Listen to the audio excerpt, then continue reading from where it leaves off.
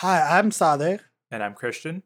and this is episode 45 of Shades of Brown. And this week, I'm going to start with some Google news. Christian, you can take it away.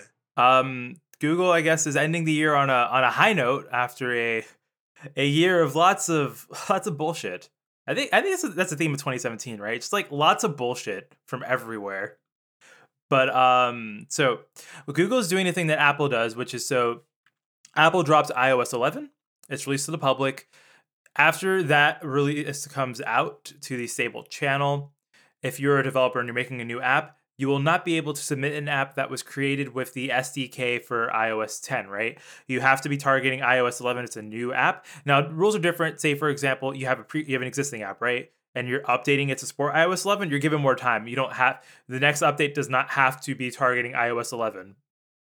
You can still target older devices or however you want to do that, but strictly for new apps.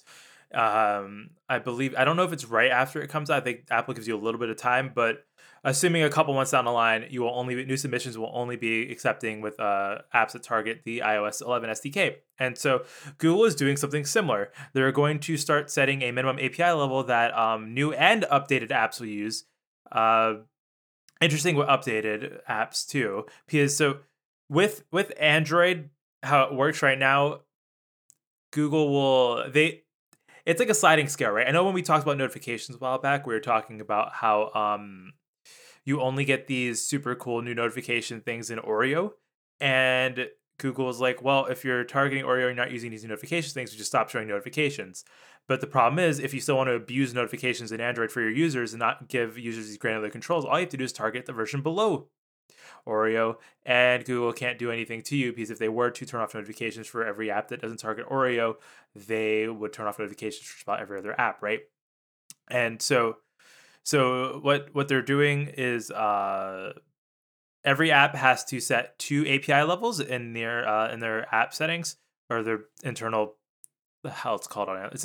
It's similar to a plist file on iOS, probably somewhere in some XML file. You have to set a minimum API level, which is the oldest version of Android you can run on, and the target API level, which is the highest version you're aware of. So basically, so how this works is say I'm making a chat app because I hate myself, and I want this chat app to only run on KitKat because I also hate myself, and but I'm targeting like Oreo, right?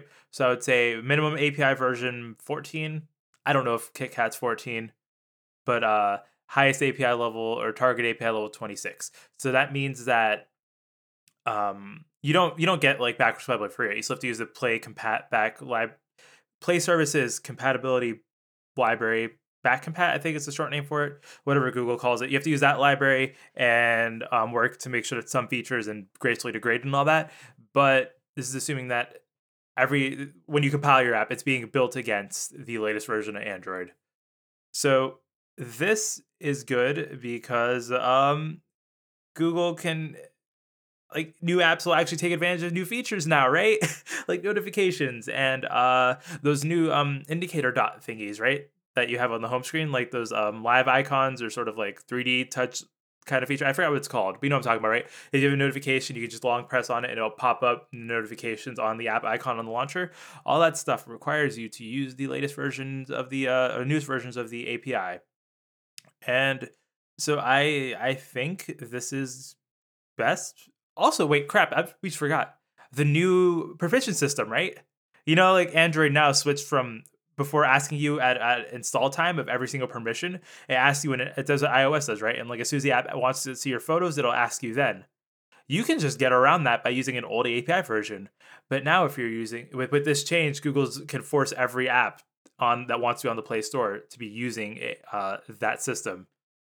Yeah, this is. I mean, this change isn't happening till August of 2018. So developers have some time, right, to get their houses in order. Uh, It says future Android versions also. The blog post that Google wrote about this is that future Android versions would also restrict apps that don't target a recent API level and adversely impact performance or security. Um, And as Ron points out in the article, that hopefully this means that Google is going to retire API levels faster, allowing Android to be more streamlined and unified across devices instead of a lot of devices with older API levels being around. So that's Google's news.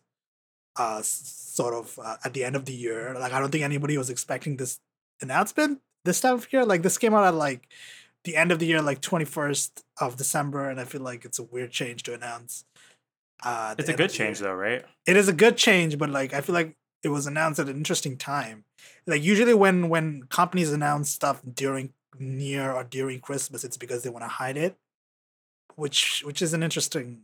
I don't know if that was the announcement date was intentional or just somebody needed to get this out of the way before the holidays. Well, I mean, it's So also giving developers enough time, right? I guess like you have to like they probably just recently came to this conclusion, right? And with a big change like this, you want to give people as much time as possible to update their apps or to change their workflow to work with this new system. yeah, so they're giving us so like 9 months or so for this for developers to get on board with this. So that's that. Next up, we have some important, like quite big Apple news actually. Yeah, a lot of Apple news came out at the end of the year, which is I talking about companies wanting to hide things. Um, so this news is that there's always been this conspiracy theory, right? Everyone just says it. You update your iPhone gets slower. You update your Mac gets slower because Apple wants you to buy a new phone. Which before we get into this news, I just want to fight the notion. I Apple probably does want you to buy a new iPhone. Maybe management might have that mindset, but like I know people who program for a living, right? I know people who work at these companies. Well, not, I don't know. I don't have any friends who work at Apple, but like people work in. There's one or two people we know work in Microsoft, work at Microsoft, and no one. I don't think any person who is an OS engineer, an application engineer, or a hardware engineer is making these devices with the intent that in 2 years they're going to shit out on you so you can get a new one. I I think this news is a compromise, right? But I don't think maybe management, maybe higher up, someone might be thinking that someone just doing like numbers in business sort of things, right? But like no engineer, I believe is actively thinking that we should make these things shit out on you so you can buy a new one because it betters the company, right? Right.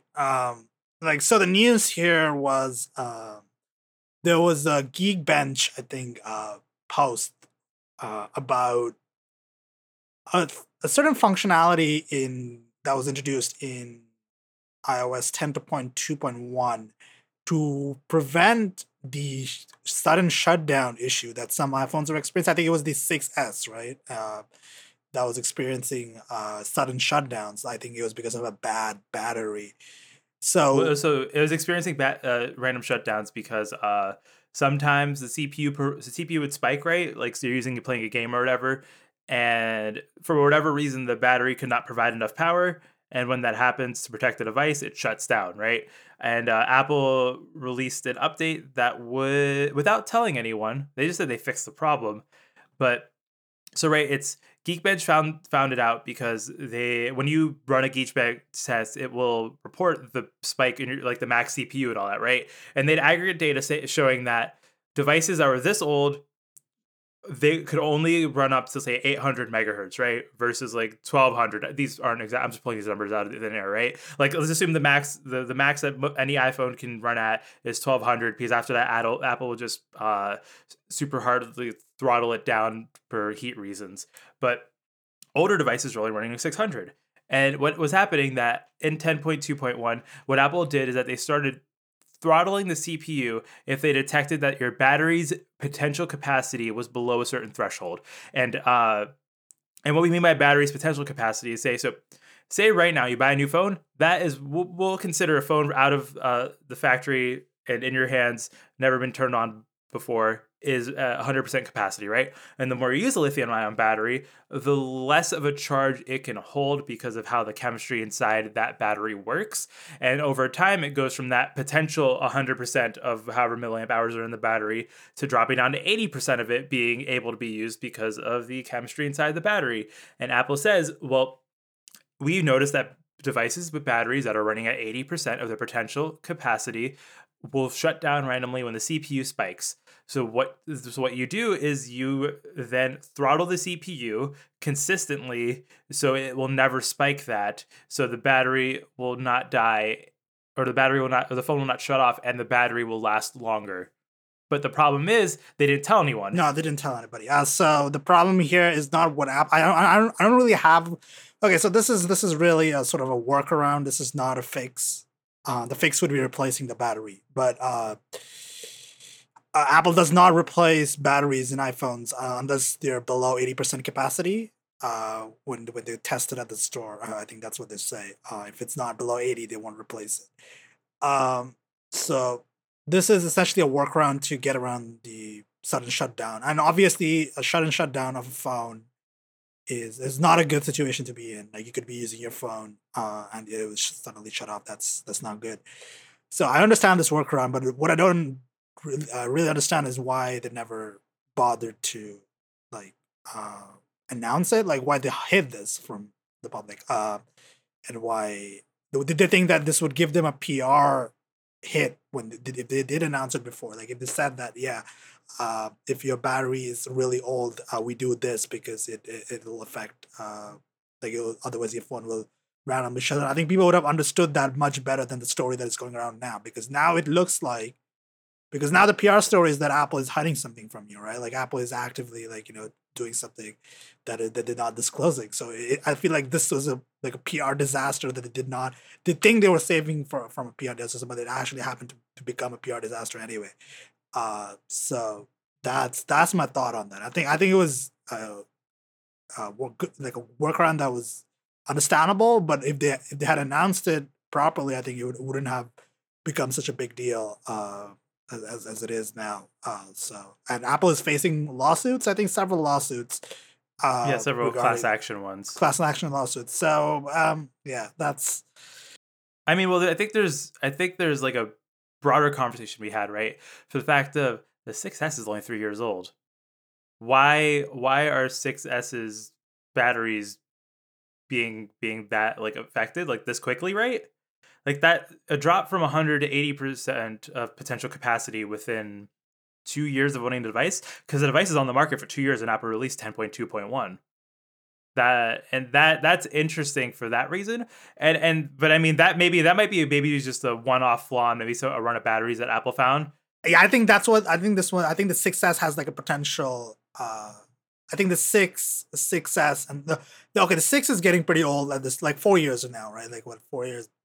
But the 6S and the SE are not that old. But I think their batteries might be degrading faster for whatever reason, or maybe. But Apple might be doing it to your phone too, right? That's the thing. It's 6S and on. It's not just the 6S family. They're going to do it to the 7.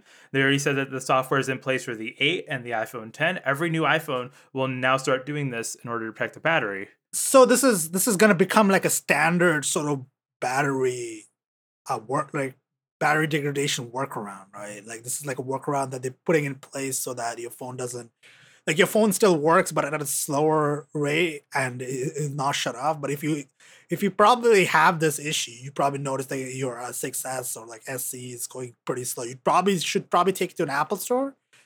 They don't tell you though. That's the thing. Like you have to notice that it's going slow. And sure, for me and you, we'll notice it. Like we can notice when our phones are going slow. But a regular person, you're like, wow, this phone's going to shit. I don't remember it being that bad. And I just think that there's like removable batteries are good, right, man? Like, and I know they have their problems, but I feel like there should be a compromise, or at the very least, Apple will make changing batteries easier, because they only do it when it drops below 80, and then you have to go to an Apple store and get it tested, and it's just like I don't know this is a hard problem because it's happening to devices that are at 83%. It's not just when it hits 80, right? It's somewhere below 90 from Geekbench's and iFixit's tests and all that stuff, right? If we assume then that around 90 is when your device can no longer hold a potential charge if the CPU spikes, that's a problem. And Apple it's I think also too this is a problem because Apple puts small batteries in their devices, right? So that's why they die faster in terms of like because there's less milliamp hours. It's smaller battery, so you're working it far more than you would a like an Android phone that ships as a 4,000 milliamp hour battery. So maybe a solution would be for Apple just to put in bigger batteries because then they would last longer. Oh Hopefully, man, yeah, people have been asking Apple for bigger batteries for a long time, but that's, I mean, obviously not happening. I think clearly that's not the direction they're moving in. I Uh, just think that more transparency probably is the best. yes, like Just this was an unnecessary PR disaster. I feel like in hindsight, I mean hindsight is 2020, but I feel like in hindsight this was a disaster. Like whoever made the call that probably don't have to announce that probably made the wrong call. So that happens, but yeah. So it's probably something to be aware of. And if you do have concerns about your iOS device's battery, just take it to the Apple Store and get it tested. Right. You can also, if you have Xcode on your Mac, I believe if you open up the console and you have your device plugged in with a simulator or some sort of thing running on it, I'll put a link in the show notes to it. It will tell you what your device's battery potential is at, or like the percentage of the capacity. Okay. So that's available to developers as well, I guess. So that's why it's not exposed in iOS anywhere, but it should be probably in Xcode, right? So that's Yeah, which is not a great solution, but if you want to check just to make sure, you could definitely do that. As my experience, AppleCare does not switch out batteries. That from what I've heard, they won't. It's not like as getting your screen fixed, right? We'll just like do it for you. You just pay the money. Like they only switch out batteries if they feel the need to. Which I think Apple should change that policy and just let more people switch out batteries because if you're getting your battery back to Apple, Apple is probably going to recycle it better than you would on your own. And B, I would say having third-party shops replace iPhone batteries. While I think that easy repairability like that is good, and like some people might not be able to make it to an Apple store, you do not want aftermarket batteries going all over. Like I feel like you'd probably want an official Apple battery if you're getting your phone switched, and if Apple won't do it right and you have to go to like some random shop ran by like a 17-year-old in the middle of a mall, I don't know if that's really the best option. yeah. Batteries are, I think, after the Note 7, people are more aware that they have lithium ion batteries in their pockets. So that's a thing. That's the Apple battery story. And I think there's another Apple story. This is sort of a rumor more than like I guess as a Well, proper this story. one, this is a fun one because I like this one though. I like this Apple story. Apple's embracing the universal platform. The whole idea of universal platform, So to introduce what, right? Microsoft with Windows, I think we talk about it all the time. Microsoft has something called UWP, Universal Windows Platform Apps, and that means that you can take one binary and run it on an Xbox, run it on a desktop, run it anywhere that Microsoft has an OS to back it, right? And so Apple is looking into a unified UI framework to write Mac and iOS apps. And so right now, if you have a Swift app, you can share the backend.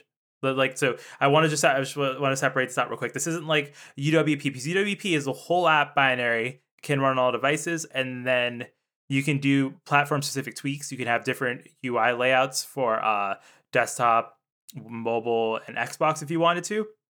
With how iOS and macOS apps work right now, macOS, the UI framework is called AppKit. iOS, the UI framework is called UIKit. tvOS is TVKit, and watchOS has WatchKit. So those are all different. They all don't work the same. I think I said before when we were talking about watchOS 4, how like WatchKit and UIKit are not linked up in weird ways that don't make sense to me. But you can have the backend for the entire app be the same, right? So none of the UI code, but say like your data containers. If you're having like a music player app, right? The logic that plays music can be the same code between all three apps, and then you just have to rebuild the UI for it right now.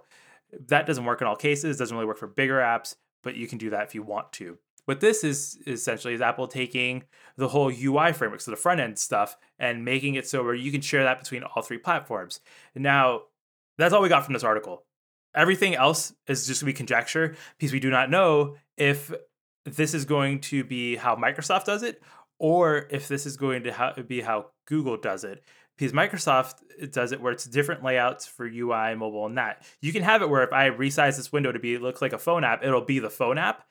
But if it stretches out, you can have the UI be wildly different.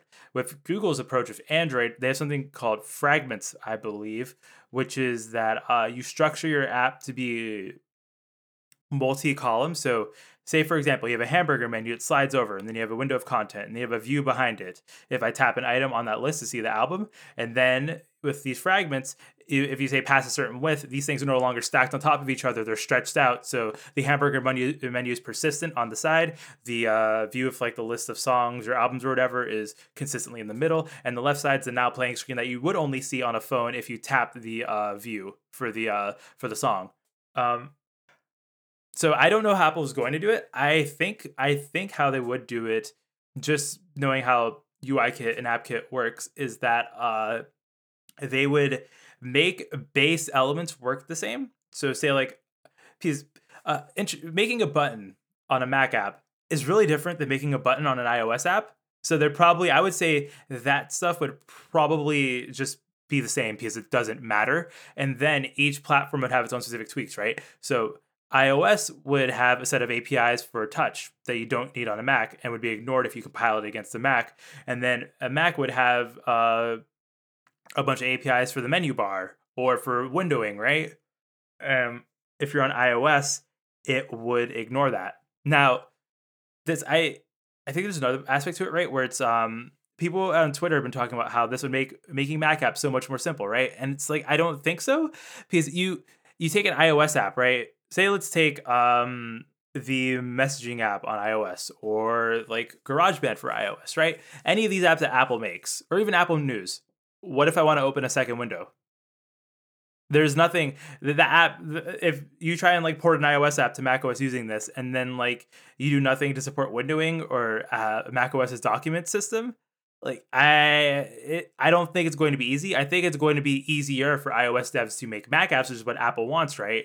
Apple wants, and it works the other way, right? Apple probably wants for professional apps to be ported to the iPad, right?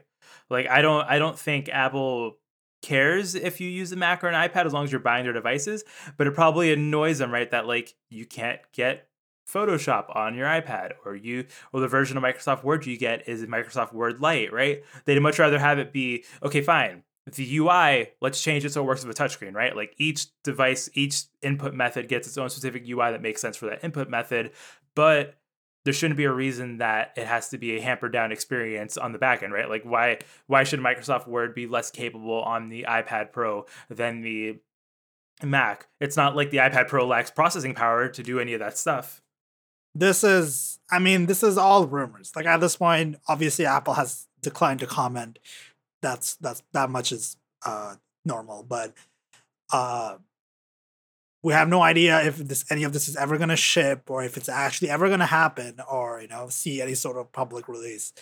But like, I'm not surprised this is happening. I think this sort of converged UI framework thing has like benefits and like potential, and like how like minimizing like the amount of work developers have to do is good, I guess, to have apps across platforms, because like the Mac app ecosystem is kind of a bit stale. Like it's a bit like it's not a bad ecosystem, but I feel like it's a bit it's more Electron than it should be. It's more Electron, and it's a bit niche, and the few apps that do develop for macOS are pretty damn good, but like they're few and far between. Like apps like Audio Hijack, or what else? Like Tweetbot. Yeah, and it's like they're small too, because like making Mac apps is really fucking weird. Really hard. Like yeah. It's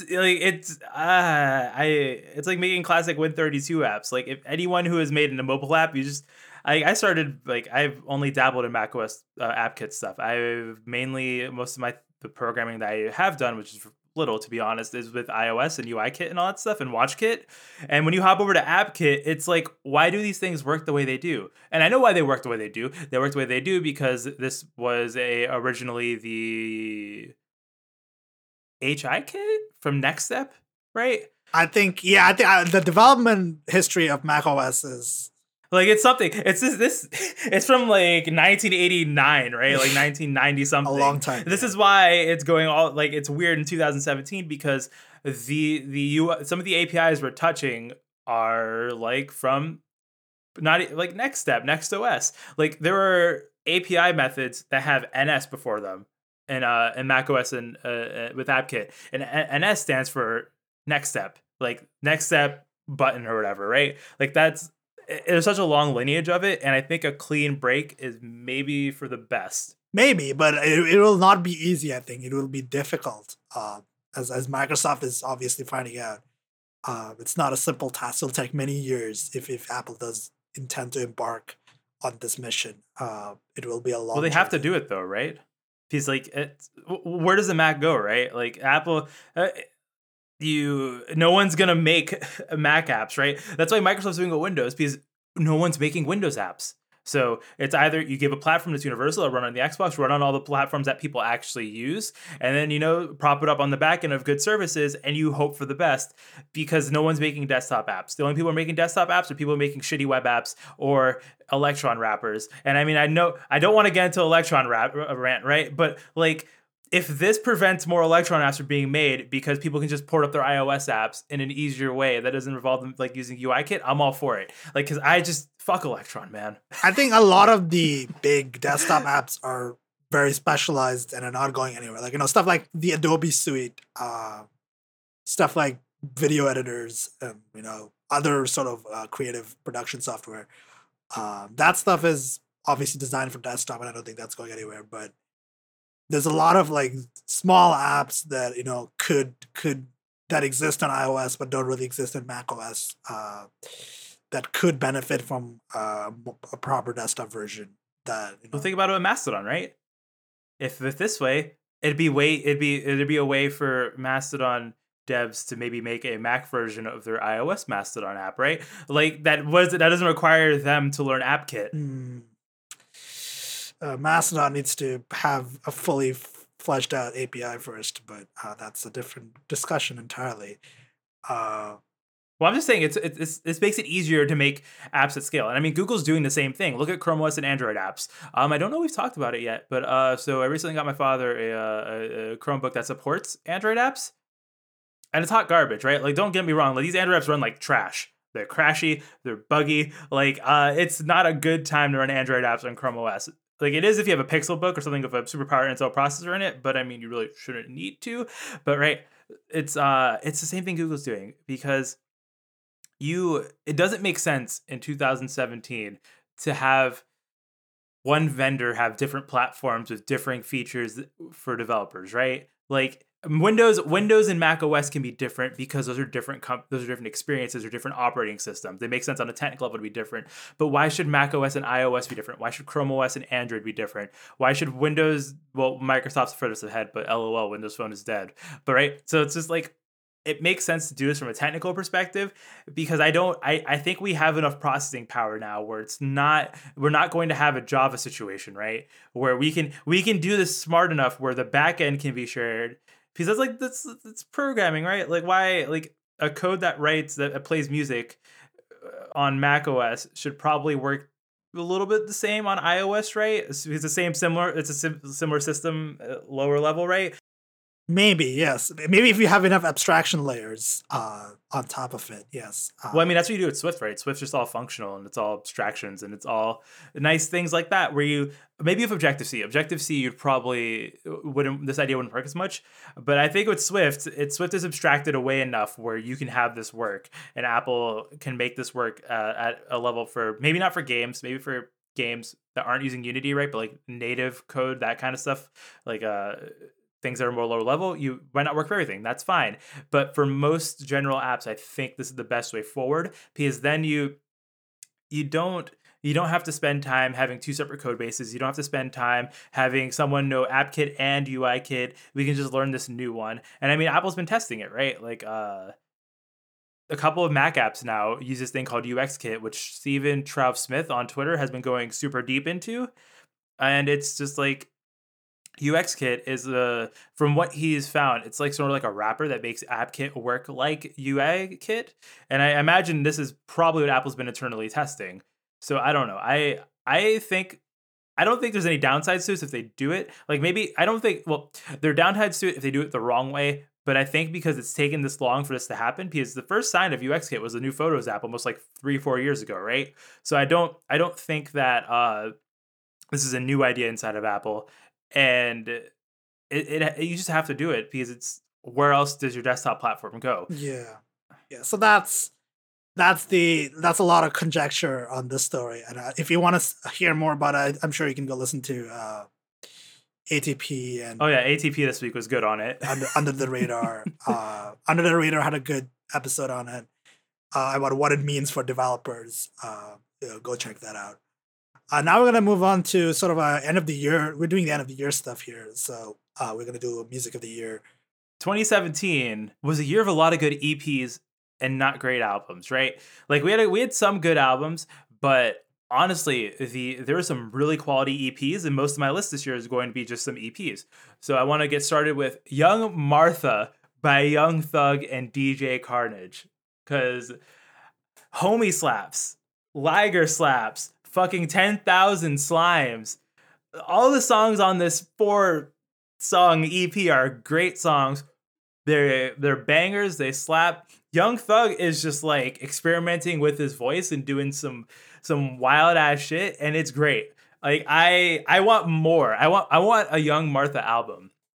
Like I don't know. Liger is just such a great song. Like it's the beats are great. The beat it's slimy, right? It's slimy. It's extremely slimy. So good. And I think the thing about this is it shows some like more creative directions in hip hop, which is always good. So go ahead. It's fun. Yeah. It's creative. It's colorful. So yeah, that's Young Martha, Young Thug, DJ Carnage. Please check it out. It's a great EP. Another one. The next one I want to talk about is the Virtual Self EP. It's self-titled because it's by Virtual Self, and this is a side project by Porter Robinson, if I'm correct. Yeah, it is. It is. Yeah. And take those Nightcore anime mixes, DDR music from like earlier DDR games, a little Katamari Damacy, yeah. And just like mid 2000, early Capsule, maybe a little bit of the future sound of London, and like some off-brand Daft Punk, and mix it all together, and you have this great EP. Like I don't think it's perfect. I think it's definitely flawed. But who's making music like this outside of like weird Bandcamp album releases or YouTube mixes, right? I mean, it sounds very much like the music you would find in Toho games. Like if people who play those probably that's not a game genre I play, but I'm sure some of the listeners are into it. They're Osu mixes. I mean, if you like that kind of music, definitely go check this out because this might be right up your alley. It's not quite my alley. I used to listen to some of this music a while back. I used to listen to a lot of stuff like Flipside and all that kind of a lot of Japanese music that was sort of Toho related somehow.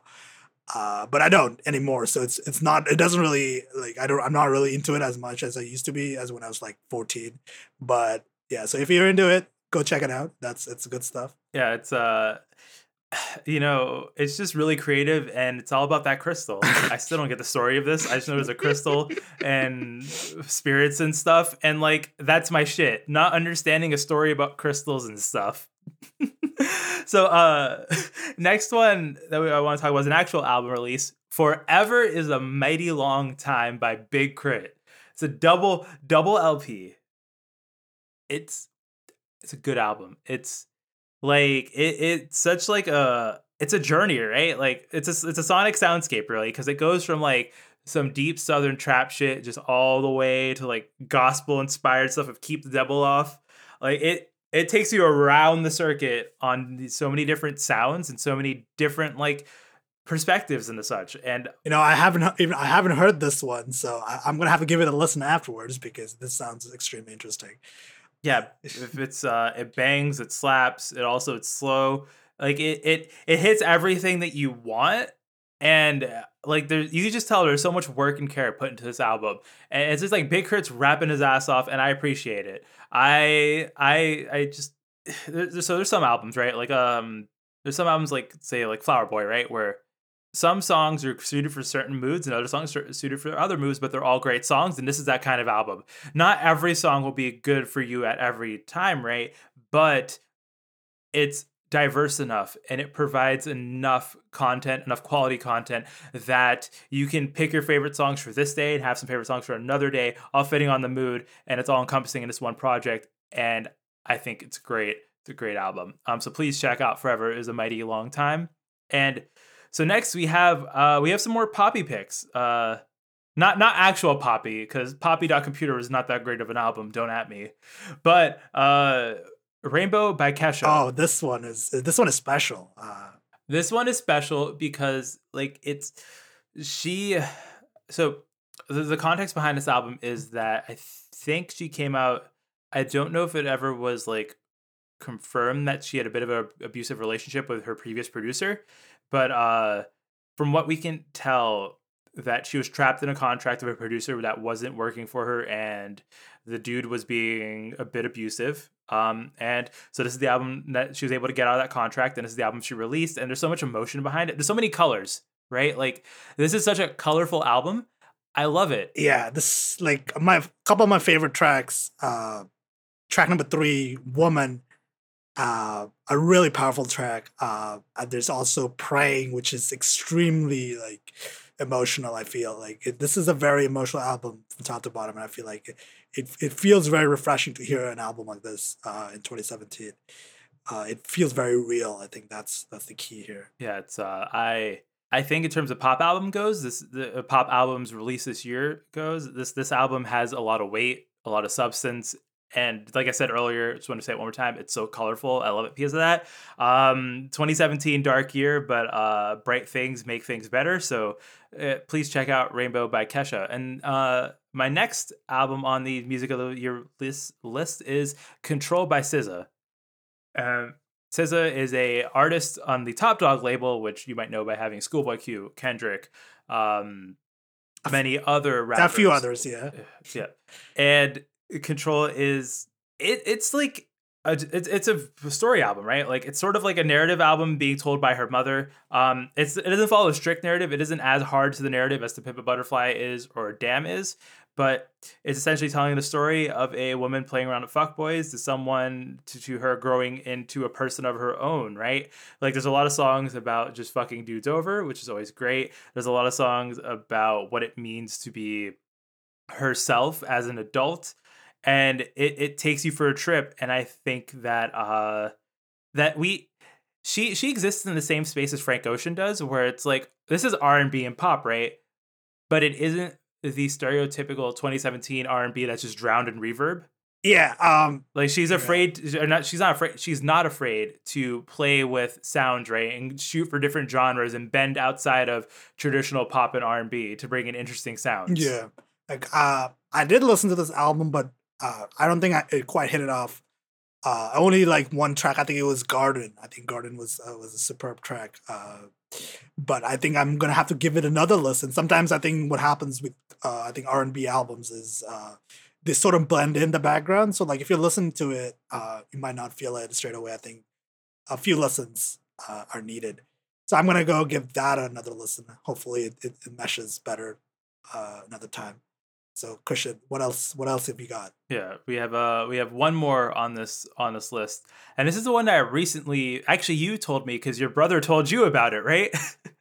It's Rina by Rina, and I apologize if I butchered his last name, Sawayama. So she is a Japanese pop singer who's from the UK, and this is another great EP. It's some great pop tracks. It's honest, and what carries it really is, so this has more of a mid 2000s sound. Like some of it's caught from like some boy band, girl band stuff, right? Like some of it is very Britney Spears stuff like, and it's so good though. It's done well, right? I think some folks have this notion that pop music is gross because it's pop, and that real to be a real music connoisseur you have to like be into that indie grimy stuff. But no, this album is just fucking great. It's some great pop tracks. Like I'm glad you shared it with me because sometimes I just need some Britney Spears shit in my life. The Britney Spears stuff is good. There's a couple of tracks I like, "Take Me as I Am" and the last track on the album, or EP rather, "Cyber Stockholm Syndrome," which is a very good track. So give it a look. Like, this is a new artist. This is the first time I've heard of her, so I think this is like a debut album. And who else in 2017 or 2018 is going to give you a song where the chorus is about checking your notifications? Hell yeah! Like come on, extremely on point. So that's, I think, Christian's list. I'm gonna move on to mine. Mine is a bit more heavy hitting, I suppose. I went a bit. So I'm gonna start off with like, I guess not a surprise, Kendrick Lamar's "Damn" was a big deal this year. Probably the biggest hip hop album this year, I think. We did an episode on it. If you go back in our archives and search, we'll have it on the show. We did an episode. Yeah, we did an episode on it. We talked about it in detail, about this album. So I'm not gonna go into much detail, but I'm just gonna say, like, from top to bottom is solid. There are obviously a few weak tracks that we mentioned. Go check out the music videos. There was the most recent music video was for "Love," and I think it was a very good one. I think you should go check all of them out because they're all very good. And I should probably say why I didn't include it on my list, right? So I didn't put "Damn" or any of the other. We've talked about some of the albums on Static List for episodes of the show before, right? I put those on my list because I think "Damn" is a great album, but I don't know. I kind of wanted, like, halfway during the year, I just kind of got sick of listening to moody music that moves you away from it. Like make no doubt about it. I still think "Damn" is great, and "Fear" still is a song that resonates with me so much. But I just needed music this year to pull me out of that space. That's entirely fair. I feel "Damn" like I don't think. As I mentioned, I do like "Damn," but I don't think I can listen to it regularly, except for a few of the single tracks like "DNA" or "Humble." Because the album is serious in a lot of its content matter, I feel, and not always the best listen, which is fine. I think it doesn't actually that doesn't degrade the album in any way. It just is like that. And I feel like it's an album that is good to be listened as an album as a whole, like not as single tracks as well. So that's the thing. My next album, this one was. This one is Brockhampton's "Saturation 2." And if you haven't listened to Brockhampton yet, I'm not sure what you're doing with your life, because you should go listen to it.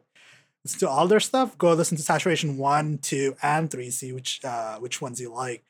But Saturation 2, which had some top tier tracks like "Sweet" and like "Queer" and like "Swamp" and Gamba, the opening, yeah, one, right? "Scummy," and it's just like Brockhampton is just so much like talent, and like the production is on Saturation 2 just like so smooth. Just go listen to it. Like it's I feel like like Brockhampton's like honestly, it feels like Brockhampton just came out of nowhere. Like it's kind of a bit of a sort of thing in hip hop this year, I guess. Brockhampton is really ruling. They released 3 albums in 1 year, which is also extremely impressive. 3 good albums in 1 year. Let's get that straight. Like Saturation 2 might be Static's, but like we said, listen to all 3. Saturation 1, 2, and 3 slap.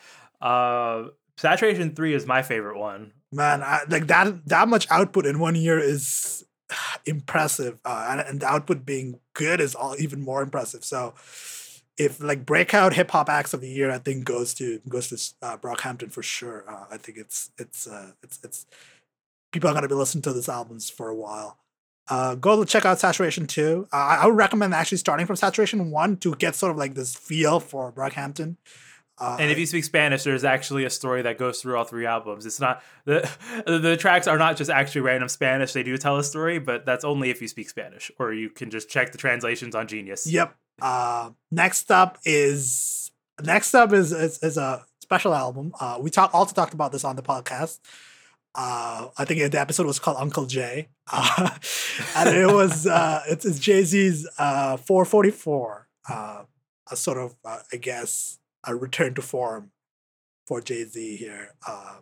And I don't think Jay-Z was ever off his form, but it was a return anyway. And it's like the whole album is very very personal. It's very introspective and talking about family relationships, talking about saving money, talking about his the whole drama with his wife with the album Lemonade that came out last year. Family stuff. It's talking about the movie Moonlight in one of the tracks. It's as a whole, it's really introspective. Yeah, right? It is very introspective. I'm not gonna go much into detail. If you want to get our details on it, you can go check out that episode we did on it. But I feel like this was a very good album. Like the sampling by No ID, the production is top notch. Just a very nice sounding album. The feature on the third track, "Smile" by Jay-Z's mom, is heartbreaking but very very hopeful, and I think that is a good look for this year. I think. So that's Jay-Z's 444 rather, not 44. The next up, this one caught me by surprise. Jaden Smith's "Sire." And I didn't expect this, honestly. Like, this was unexpected, to say the least. Like, all the tracks on here, I was just like, this is some good shit. Like, listen to like Hope and like Rapper. Both of those tracks I think are very, very good tracks. Christian, did you like any tracks on this album? I think you mentioned this album to me. So I like the BLUE, right? Blue, the first, and then after that, this thing went to shit for me. I don't like this album. I think that the first 4 or 5 tracks good, and the rest of it is garbage. We're all on our perspectives, but I just think that Jaden Smith is not a competent singer or rapper, and that's just my personal opinion. I think that his flow is just copying so many others, right? Like, it's not an original flow. No, I'm yeah, that's entirely fine. I don't think a lot of the tracks other than Rapper and Hope really resonated with me. That's a fair. Like, I'm putting this album here because I feel like this is sort of like someone's sort of first foray. I feel like Jaden Smith needs some time to grow, and I thought that's definitely a very flawed and I would say sometimes not very good. This is like his third album though. This isn't Jaden Smith's first album. I guess, I don't know. It is, but like, give the kid. This is his first full project, I think. I don't know. But it's his first studio like backed project, but it's definitely not his first foray into music. I guess I'm more lenient towards Jaden Smith, I guess. And also the lyrical content, though. It's just like, he's like, yeah, girl, I'm just struggling. And it's like, dude, your dad's Will Smith. The word struggle should never come out your fucking mouth. What are you talking about? Yeah, that's a bit. Yeah, that's yeah. I mean, I like some of the lyrical content, not bad lyrics notwithstanding. And it feels a bit, like fresh. Like I'm looking for unique stuff here, and it's a bit upbeat sometimes. And check it out if you kind of. I don't understand if it's not for you. It's. I guess it's weird though, right? Because I loved Neo Yokio. You hated it. You like Sire. Neo Yokio is fucking garbage. I'm not even going into that shit. That is garbage. Don't even bring it to that. Neo Yokio is the only good thing Jaden Smith has put out this year, bro. What you talking about? No, Neo Yokio is best forgotten and thrown into the fucking trash. It's bad. Oh wow, I fuck it. Just go to the next one. I don't even want to. I'm done fighting with you. You just go to the next one. Just go to the next topic. Yeah, just going to the next one. Next one is a recent find by me. An artist, South Korean and artist living in New York City called Yeji, 24-year-old dance producer. And her voice is just like, I found out about her from her Boiler Room set in NYC, a recording of it on YouTube. and I checked out her second EP titled EP2, and just some good stuff. Like it's just I'm trying to like put a genre on it, but I can't really. Like it is good stuff. Just go listen to it. It's like 5 songs, so it's not that long. So just listen to like Rain Girl or like Drink I'm Sipping On. Good stuff. Go check out our Boiler Room set. Check out Boiler Room sets in general. It's a good place to find music. Next up, we have the Halloween album, I guess, from 21 Savage, Offset, and Metro Boomin, called Without Warning. And this thing slaps. Like honestly, this is some good car music, I guess, as the kids would call it. Oh my god, the term is it bumps in the whip. Dad, it bumps in the whip, not good car music. Good car music is going to be the title of the episode. I think it's good. But yeah, Without Warning is just hard hitting Halloween music. Like it's just spooky. Oh, spooky right? Beats. Yeah, spooky beats. Metro Boomin, as usual, with his signature style. I mean, you can't go wrong. I think with a good Metro Boomin beat, it is worth a listen. There are good tracks like Ghostface Killers with Travis Scott in it. The Ric Flair Drip is probably the best track. It's just give it a listen. I mean, if you're still in the spooky Halloween mood, it's worth a listen. So that's Without Warning. And the last mention, it's a bit of a different one from the other ones. This Destiny 2 original soundtrack by a few folks, a few composers here: Michael Salvatore, Sky Lewin, C. Paul Johnson, Roden Mauve, and Peter Schlosser. The first Destiny had a very good soundtrack. Destiny 2 returns with a very solid soundtrack. I love the soundtrack from top to bottom. Christian, what did you think of the Destiny 2 soundtrack? I thought it was pretty solid. Fuck Destiny 2, but yo, that soundtrack bangs. Yeah, like that's my thought on it. Like Destiny 2, the game is extremely flawed and problematic in many ways. But the music is good stuff. I think a few tracks like Lost Light, with the Kronos Quartet in it, or like The Last City, or like Dominos Call, or like Ikora. It's a worth listen. You can pick the OST up from the Bungie store. Like they'll give you a FLAC version of it, so you get the lossless quality. It's good shit. And then also there's a leak out of a leaked Destiny 1 promotional project. We want to put that on our end year list, but it never officially came out, so we kind of can't. But it never officially came out due to, I think, the legal issues with the composer. But find a rip of it somewhere. Apollo. It's on Ars Technica. Just go to Ars Technica. There's a YouTube. Just go listen to it, because that one's better than a Destiny 2 OST, but we can't put it on our list because I do not want a DCMA. Yeah, I mean, Martin O'Donnell can do no wrong. If people who don't know who Martin O'Donnell is, he has been with Bungie for a long time. He did the Halo 1 soundtrack, he did all the original Halo soundtracks. Marathon 2, I think he worked on. Maybe I think he worked on Marathon. Yeah. I think he's been with Bungie for a while. So he's no longer there though. Because of the legal falling out they had. But it's Paul McCartney and Marty O'Donnell, and they're doing there's a leaked album that you should definitely go look see if you find it off the back of a truck. Just go to Ars Technica. You'll find it. It's up there. Just search it. If it gets taken down, I'm sure it'll be elsewhere. Stuff like this, once it's leaked, it's gonna be everywhere. So you can just always files are forever. Files are forever, and music is good. That's, I think, our episode. Unless you have anything more to say, Christian. No, music's forever. I hope 2018 gets us Turbo Graphics from Kanye West. I'm looking forward to that one. Maybe a new Frank Ocean thing. Maybe Earl Sweatshirt. We haven't heard from him for like 4 years now. Hopefully we get some new music. But really though, I think musically this year was a little sleepy, but that's all right because 2015 and 2016 were so like hype, right? Like you had To Pimp a Butterfly, and then after that you had Blonde and all the stuff that Kanye dropped. So it's like, you can't expect every year to be a winning year. And It had some good stuff, good low key stuff, I think, which is also important. Good hopeful stuff like Kesha's album, like it's good stuff there.